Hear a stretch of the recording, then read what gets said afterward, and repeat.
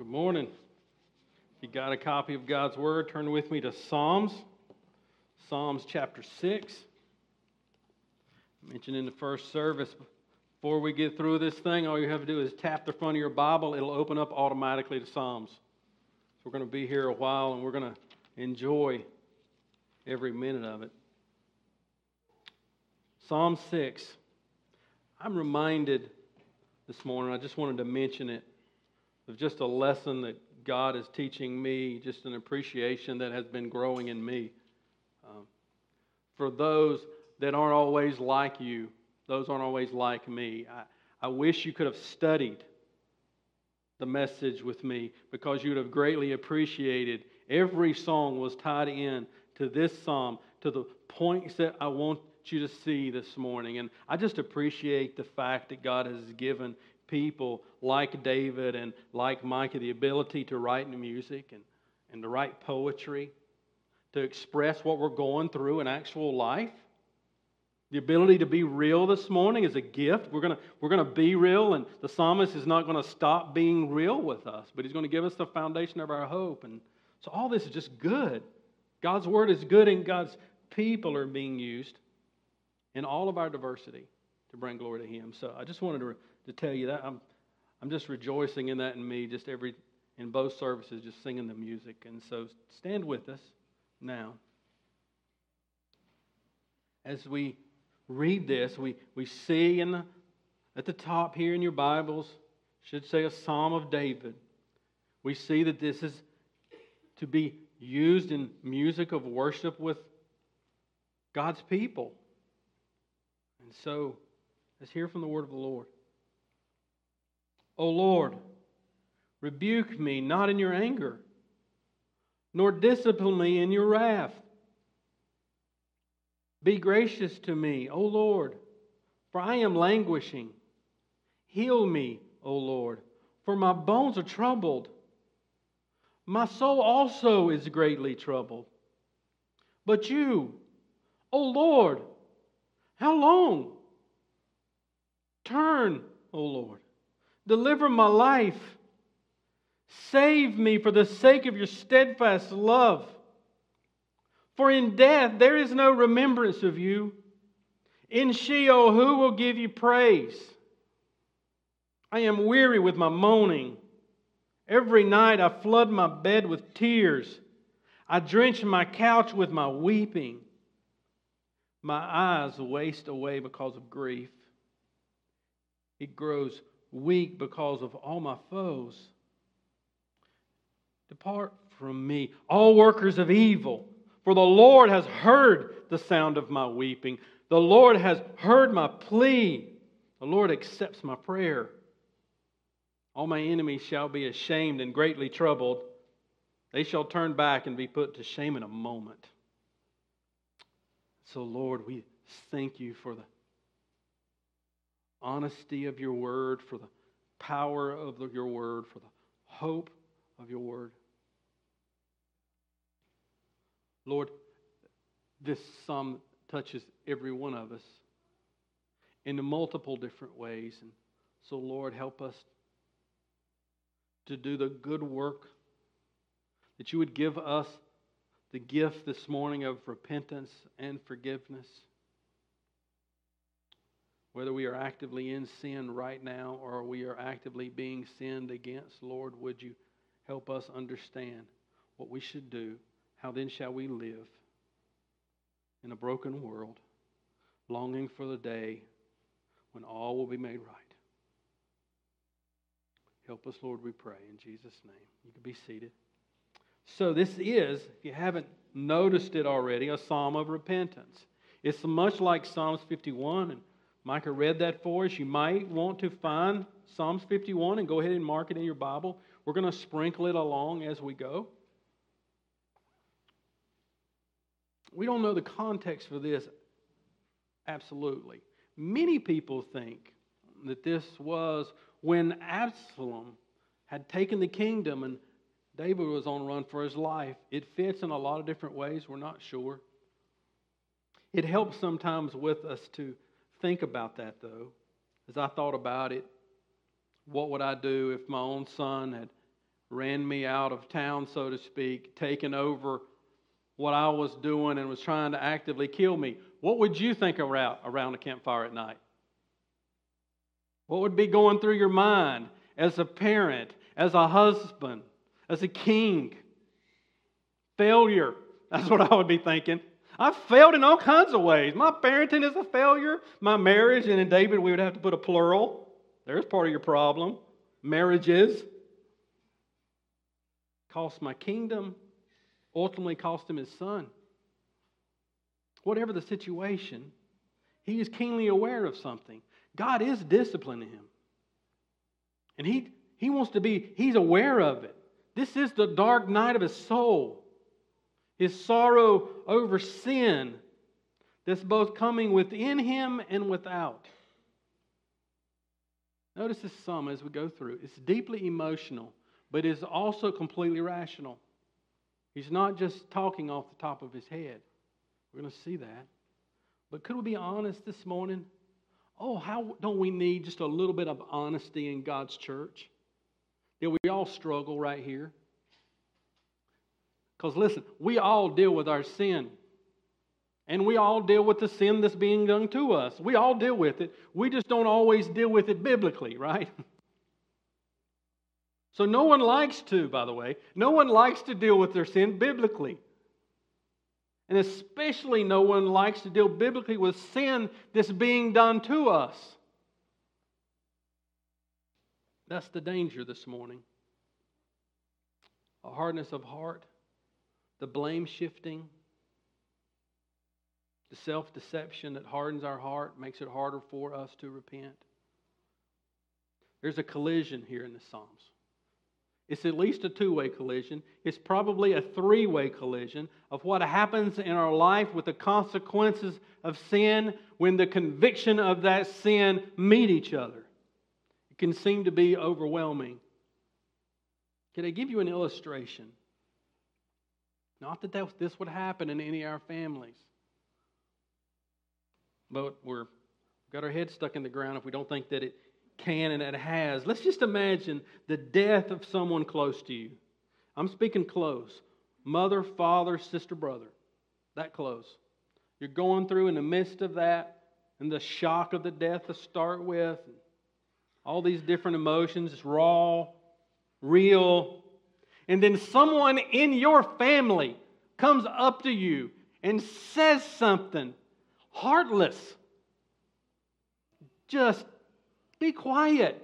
But they didn't. And at the worst moment in your life, at the most delicate, the most traumatic moment in your life, they stuck a dagger right in your heart. What do? You see, that's the moment when the sin that's outside of you can become the sin within you because you didn't deal biblically with what was done to you. You understand what I'm saying? And so we need to understand this two-sided issue of repentance, that sometimes it's the sin within us. Sometimes it was the sin outside of us, but we didn't deal with it the way the Lord told us to. And so this just wants to move us. Its intention is to move us towards repentance, move us towards forgiveness, whether we are in sin or whether we are actively being sinned on. Because the reality is, yes, both of it is always true in your life. This is a very practical reality of what it means to live the Christian life. Christians must live in this reality. Yes, I sin, and yes, those sin against me. But the Lord Jesus Christ has given me an absolute pardon for my sin. We're going to see. Remember, God turned His back on His Son, and He did not turn it back until your guilt and shame was paid for.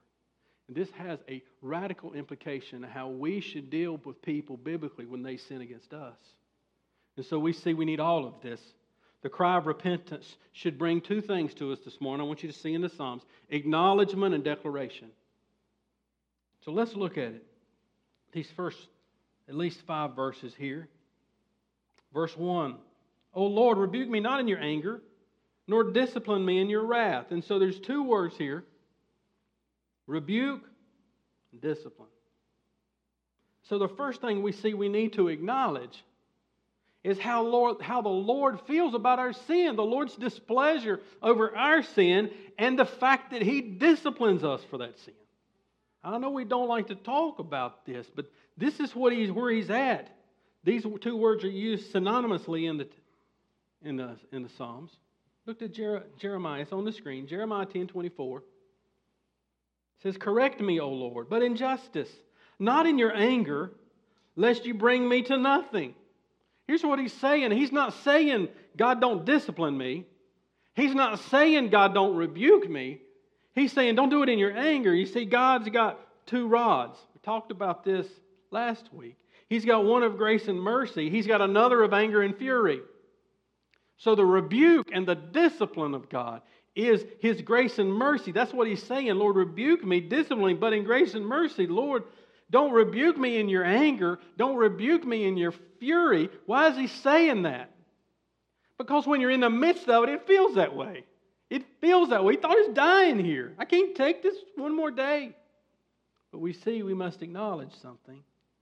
That this is sin. This is not just a failure. It's not just an indiscretion. This is not just a lapse of judgment. This is sin. And we must acknowledge it. Psalms 51:4, remember? David said, I sinned against you. Against you. Did he sin against Bathsheba? Did he sin against Uriah? All those, yes. But ultimately, he had to come to this understanding. I sinned ultimately against my God. And this has an impact on my walk with the Lord when I sin against the Lord. And in His love, He disciplines me. Proverbs 3:12. Proverbs 3:12. Could I, little sidebar, I think this is good. I love to do this myself. No matter what you're studying in Scripture, Old Testament, New Testament, always lay a wisdom book beside of that. In other words, if you're reading in Samuel, you also read a psalm. If you're reading in 2 Corinthians, read Proverbs. Do that. I think you'll continually uncover these biblical principles. Here's one. Proverbs 3:12. For the Lord reproves him whom He loves, as a father the son in whom He delights. So here's the wrath of God destroys. But the paternal love of God, it's got an aim for its discipline. It aims with its love.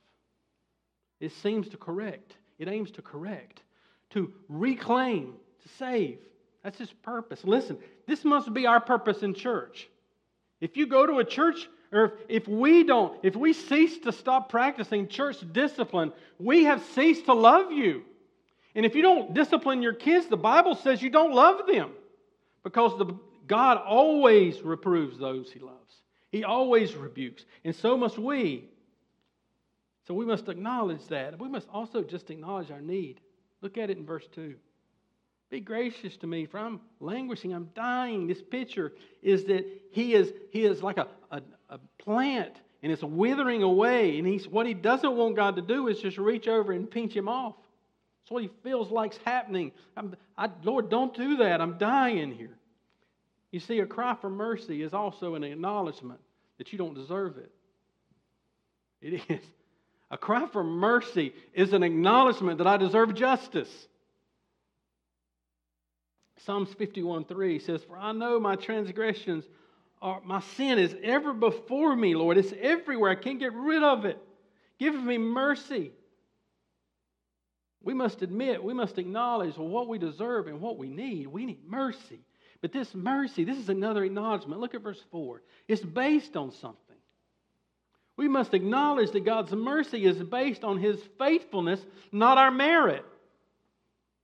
Verse 4 says, turn, O Lord, deliver my life, save me for the sake of your steadfast love.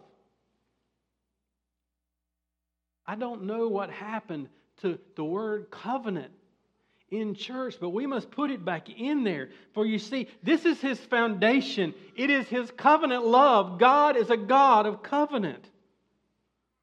Went to a marriage, someone in my family yesterday, and the understanding is this. This is a covenant of not two. It's not a covenant with two. It's a covenant with three. God is in that covenant. We are bound by covenant with God, and so we are in our salvation. David's saying, listen, I please based off God's faithfulness, His loyalty to His people. He has a proved character.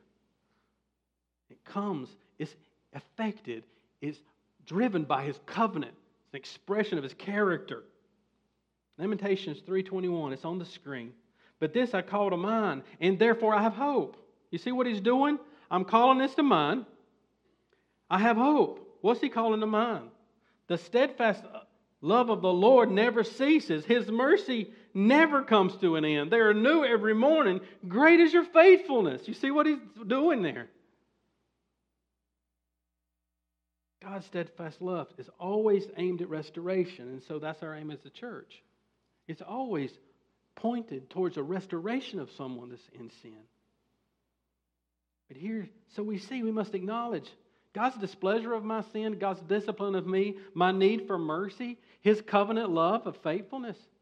But also we need to face reality in verse 2 and 3. Sin has consequences. It does. We must acknowledge this.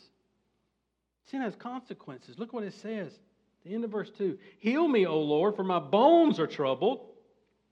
Verse 3. My soul is greatly troubled. I'm in agony. You know what that word troubled means? It means terrified. Out of my senses. What I'm going through is driving me crazy, God. I can't even think clearly. Help me. This is threefold suffering in this brother's life.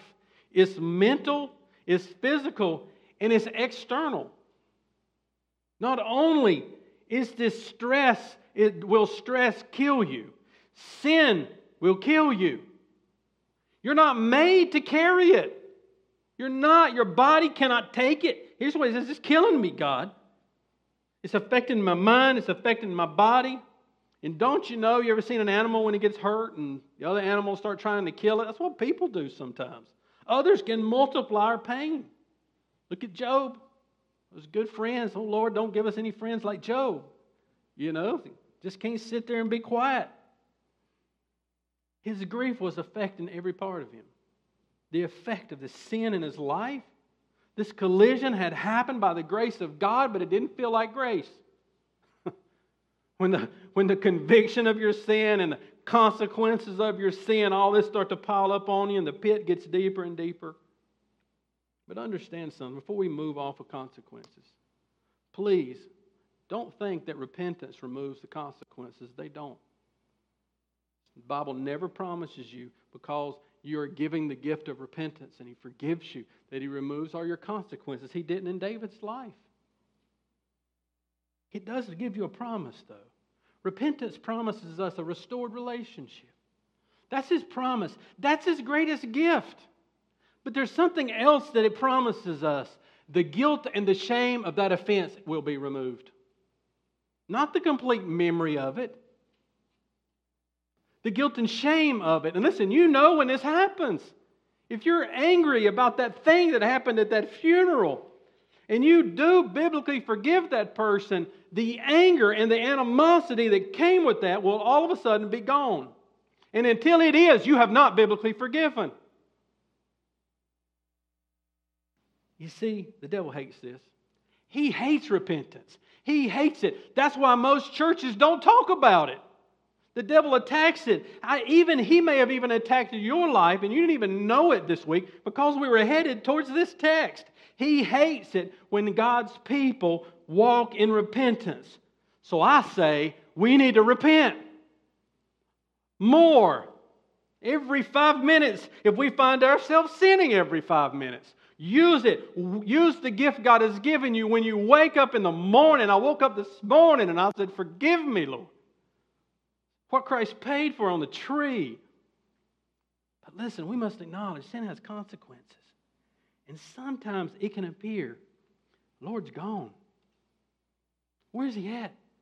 Seems like the Lord's apparently absent from this situation. This is what, look at end of verse 3. But you, O Lord, how long? You see, there's some delays there. But you, O Lord, how long? You're never going to end. Turn with me to Psalms 13. This grabs what he's trying to say here. For David, in the midst of this darkness of his night of soul, there seems to be no end in sight. Psalms 13:1 says, "How long, O Lord, will you forget me forever? How long will you hide your face from me?" Oh, this is why we go to the Psalms, because you might not be able to be real with anyone, but you can go to God's Word. It's real. You see that? This is how he feels. I'm in this pit. I feel like God's not there. God's delay is always about maturing His people, not destroying them. I don't know if we have any left. This is a really good book. It's called When the Darkness Will Not Lift. It's written by John Piper. It says, "Doing what we can while we wait for God and joy." It's a very thin book, which is good. I read it last night before I went to bed again, just reviewing it. It's a good quote here. The quote's about trying to draw deadlines for God. Can't speed Him up. God's not going to get in a hurry. He delays as He sees fit. Listen. "And His timing is all loving towards His children. Oh, that we might learn to be patient in the hour of darkness." I don't mean that we make peace with darkness. We fight for joy, but we fight as those who are saved by grace and held by Christ. That's good. That's what we fight with. We fight, yes, but we don't remember whose we are. We acknowledge how it feels, as it does. But we also remember, verse 4, steadfast love of Christ. He can't forsake me. You see, it is in that moment of depression, of despair, that we acknowledge that depression cannot heal itself. It can't. This is an acknowledgement that I need my God to lift me out of this pit, because I cannot lift up myself out, and no one else can lift you out either. Only God can restore the joy of your heart. Only God can bring back the joy of your salvation and take the guilt and the shame away. It's His gift to His children. Listen to this, Spurgeon. "As God's absence was the main cause of His misery, so His return will be enough to deliver him from his trouble." This is what He knew. All God has to do is turn. He's weary, as He acknowledges this. And you need to too. He's weary of this sin. He's weary of the sin within him and the sin that's being done to him. He's weary of it. He's tired of his crying. Look at verse 6 and 7. "I'm weary of the moaning." That's last week. Remember that sighing? "Every night my bed's full of tears. My couch is full of tears. It's wet. My bed's wet from weeping all the time. My eyes," verse 7, look at it, "my eyes are even sunk back in my head because I've been crying and in grief so much. It's overwhelming me." What are we seeing here? Sleeplessness, uncontrollable weeping, depression. This is where he is. I'm weary of this, God. May be good for us to go back and read Job, especially the end. Job's accusation to God and God's response to him and Job's response to God. But we need to be weary. Acknowledge it. Could I ask you a question? Does the Lord desire to destroy or restore? I'm going to come back to this. But I want you to see this. 2 Corinthians 7. Do you remember the context for Corinthians? Never have really understood when I see somebody's church named Corinth. Like, I don't believe I'd name a church Corinth. Corinth had issues. Remember 1 Corinthians? Sin within the church. And Paul pulled no punches. You don't want to believe in church discipline. Just don't read 1 Corinthians. But they heard it, they responded to it. Here's what he says in his second letter back to them. "As it is, I rejoice, not because you were grieved, but because you were grieved into repenting. For you felt a godly grief, so that you suffered no loss through us." Listen, this is like life-changingly important here. For godly grief produces a repentance that leads to salvation without regret, whereas worldly grief produces death. Listen to me, do you know that there is a wrong way to grieve? There's an unbiblical way to grieve, and the Bible loves you enough to say that if you do not grieve biblically, you will die. It will kill you. There is a grief that's meant to lead us to repentance, that leads us to rescue. It's another thing this is very helpful. Do you know that Jesus understands your anguish? This is encouraging all by itself. This is why we must never stop studying the life of Christ. John 13:21, do you remember, is at the Lord's table? Do not forget our Lord Jesus' humanity, that He loved Judas. He poured His life into him. And it is Judas who betrayed Him. Listen to what He says, verse 21. After saying these things, Jesus was troubled in His spirit and testified, truly, truly, I say to you, one of you will betray me. You see, Jesus knows what it feels like to be sinned against. He does. He goes on to the garden, remember? Matthew 26:38. He said to them, my soul is very sorrowful, even to death. Remain here and watch with me. And going a little farther, he fell on his face and prayed, saying, my Father, if it is possible, let this cup pass from me. Nevertheless, not I will, but you will. It was not possible, and it did not pass. He walked to the cross. Father forsook Him, and the wrath of God was poured on Him, so that we may not walk in our sin or in the pain of the sin of others in our life. He paid it on that tree. That was grace. And so we must see the correcting hand of God in our life and the maturing hand of our God as grace, grace, and only grace.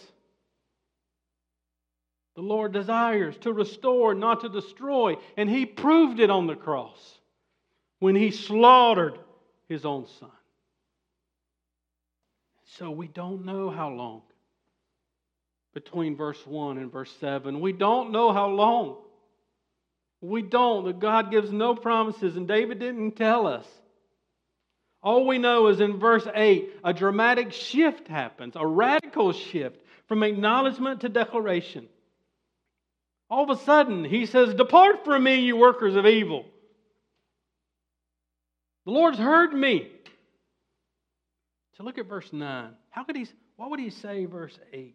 What's going on here? What changed it? From being down in this pit, it says I'm dying here, I'm shriveling up, to this renewed confidence. Look at verse 9. The Lord has heard the brokenhearted. He said He's heard my prayer. Listen to Spurgeon again. Weeping is the eloquence of sorrow. So there is a relief that comes in your life and in my life simply when we realize that God has heard me. We see this temporally with our relationships with other people. That if I feel burdened down and I go over and I talk to Micah, I can immediately feel relief. There's a problem, you see. Micah's not God. And so if I don't realize that, I'll try to make Micah God. And try to realize the person that I must cry to first and foremost is the God who can turn towards me and change my situation. Not only change my situation, but give me a renewed confidence of the pain. Somebody's got to take away this pain in here. So he says, Lord's heard my prayer. Remember, He's promised He would. What does that look like? Well, let's flip back over to Psalms 51. Let's just look at a couple verses. What does this prayer look like? What's the prayer of the brokenhearted that brings this change, this confidence? Psalms 51, look at verse 4. Against you and you only have I sinned and done what is evil in your sight, so that you might be justified in your words and blameless in your judgment. You see what He's done? He's acknowledged his sin before a holy God. That God, you're just and I am sinful. Look down at verse 7. Purge me with hyssop and I shall be clean. Wash me and I shall be whiter than snow. God, you are holy and I am not. I have sinned. Forgive me. Wash me. Take away this sin, Lord. This ever before me. Take it away. Verse 17 says, the sacrifices of God are a broken spirit, a broken and contrite heart, O God, you will not despise. And He did not despise it. He not only heard it. This implies action when God hears something. He answers it. He accepts it. Look at verse 9. The Lord accepts my prayer. I love that word. You see that word accepted? You know what that means? It means to take possession of something. It's awesome. Now think about this. Think this through, this picture. Take just the sin that's in your life, or take the pain of someone that has sinned against you, and you've got it here in your hand. This is the picture. David said, I cried out to the Lord. I gave it to Him. He took it. It's His now. That pain, that guilt, that shame, I laid it there. He took it. It's gone. It's His. That's the basis of his confidence. This grace had penetrated into the depths of the anguish of his soul and restored his joy in the Lord that promises to be faithful to His children. And He has. This causes something in David's life, you see. Psalms 30. Look at Psalms 30.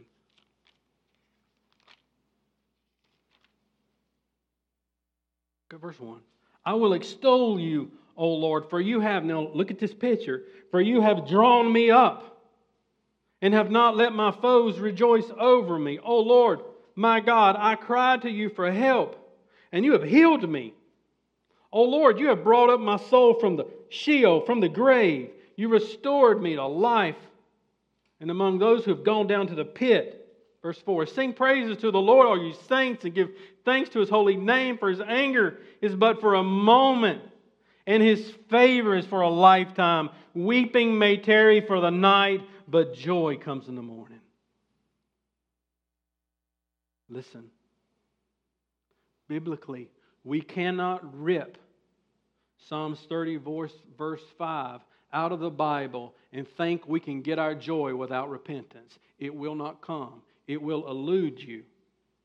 Because God has the means for His joy, and it is when His children cry out in their dependence that they cannot rescue themselves, that He rescues them. And all the glory goes to Him. David's confidence was renewed because God had not only heard him, He had heeded his cry. And it leads to this third declaration. The Lord will do what is right. You see that? To be able to say that and that really be true in your life, there has to be peace. There has to be forgiveness. God has to actually remove something that was causing the pain for you to say, well, the Lord will do what's right. That's what He says. You see, that began in verse 8. When he cried out all of a sudden, depart from me, you workers of evil. You see, when God repents, when He rescues from that thing, you don't want to have nothing to do with that thing. Because, see, that sin in you, to you, has caused a separation in your relationship with the Lord. And that's where the joy is. I'm going to remove it, so I want it to be gone from me. Whether it is walking in the counsel of the ungodly or playing around with my own sin. It says, depart from me. This is the effect. And it causes this response. Well, the Lord's going to do what's right. Notice this. Verse 3, He asks, how long? Now in verse 10, we say, they'll be put to shame in a moment. The turn, verse 4, turn, O Lord, and deliver my life. Now He says, my enemies, they shall turn back. Something's happened here. There's a renewed confidence that is here. Here's what we know. If God can remove the guilt and shame that's in here, I know He can deal with those people out here. So I'm going to give them to Him. This is why Matthew 5, verse 43 tells us to bless those who persecute us, be good to those who despitefully use us. Matter of fact, the Bible teaches us the more we're leaned on, the more we love. Heap coals on their head, but here's what we're saying: the Lord's going to do what's right. Here's the sobering truth this morning: He will do us right. He's told us what that will look like. Luke 13. The Lord promises us to do not only what's right with those who reject Him, but those who have received Him both as Lord and Savior. Look at verse 22, Luke 13. He went on His way through towns and villages, teaching and journeying towards Jerusalem. And someone said to Him, Lord, will those who are saved be few? And He said to them, strive to enter through the narrow door, for many, I tell you, will seek to enter and will not be able.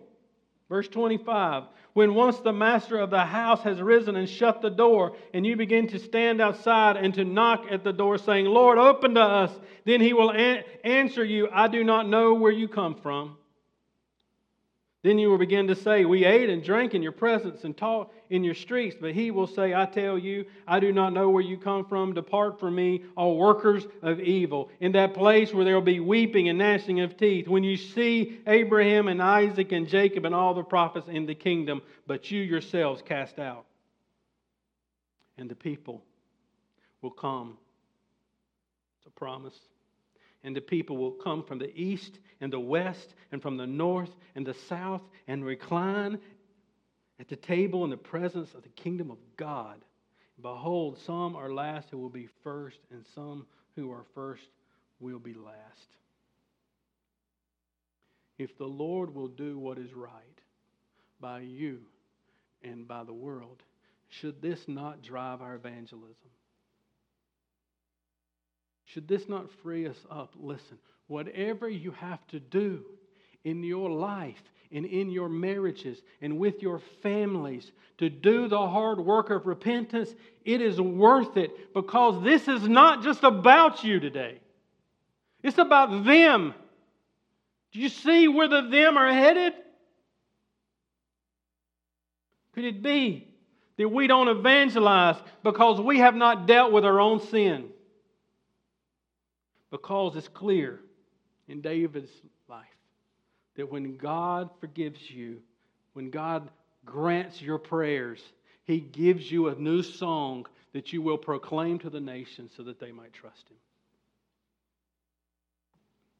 So what is repentance?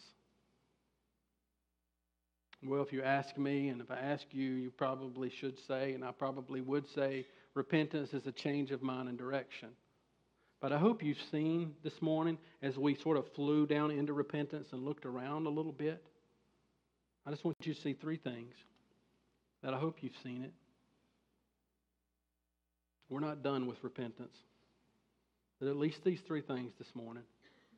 Repentance is an acknowledgement of our inability to rescue ourselves, both from our sins and the sinful effects of other people. In other words, listen, this is what I'm saying. Repentance is not a one and done thing.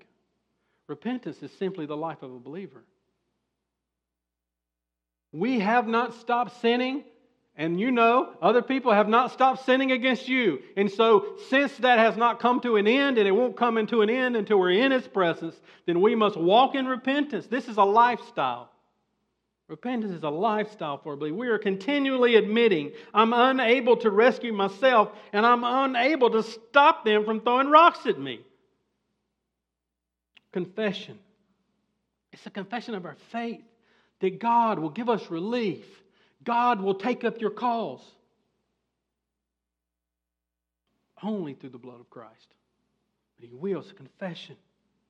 My faith is in the Lord. This guilt and shame that I feel, He's paid for it at the cross, and so I'm not going to carry it one more day. It's also a declaration. God's promises, of God's compassion, His commitment to His covenant promises. To all those who are repenting and are putting their faith in Jesus, He's got a declaration that we can declare that God has entered into a covenant with us, and He never breaks His word. Do you believe that this morning? Do you believe that despite your sin, that despite your failures, and despite their sin, and despite their failures, that the Lord intends to restore you, that I might worship Him and enjoy Him, and that you might worship and enjoy Him? Do you truly believe that that's God's intentions? How do I know I believe? Look at your life. Are you holding on to the sin in your own life or the life of someone else from last week or 20 years ago? Then that says something about what you believe. The Lord encourages us this morning to look at the cross, to give it to Him. I skipped a verse. I wanted you to see it. I did it intentionally. Psalm 6, verse 5. This is at the heart of what He wants restored. Remember verse 4, turn, O Lord, deliver my life for the sake of your steadfast love. Look at verse 5. For in death there is no remembrance of you. In Sheol who will praise you? Here's what he's saying. God, if I die from this, and this is real, he felt like he was dying. He said, God, if I die from this, who will praise you? I can't praise you from that coffin. So restore me, heal me, so that I might worship. And when I do, I will worship you in the presence of my enemies. He says, I live to worship God, so let me live. Psalms 40. I had a different text. But as I was reading this book, I seen this scripture. This is the purpose of reading good books. It points us to God's Word. Psalms 40. This is my encouragement for you this morning, is to wait patiently. I waited patiently for the Lord. He inclined to me and heard my cry. He drew me up from the pit of destruction, out of the miry bog, and set my feet upon a rock, making my steps secure. Look what He put a new song in my mouth, a song of praise to our God. Many will see and fear and put their trust in the Lord. Do you see that? This is not just about you this morning. This is about other people putting their trust in the Lord. Our suffering is producing an eternal weight of glory in the lives of those who watch us suffer. So we put ourselves and we wait patiently for the Lord to rescue us. But more importantly, the point here is that He wants to be rescued so that He might worship. You see, repentance is a gift. It's a gift. It's not just a punishment of an angry God. It's the extravagant love of a good Father who loves us. And so He disciplines us so that we may be more like Him and that the watching world will see that we have faith, something greater than ourselves or than anything this life has to offer.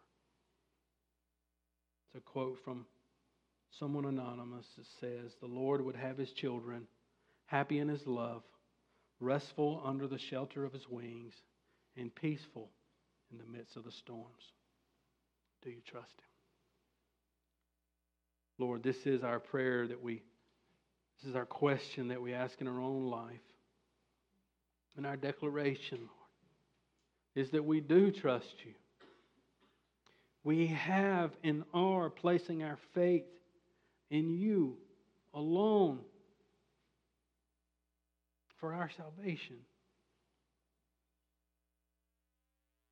But Lord, we don't trust You as we should.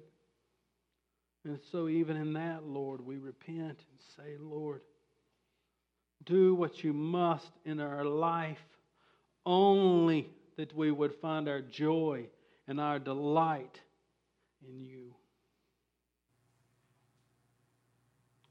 Lord, give us a song, a new song this morning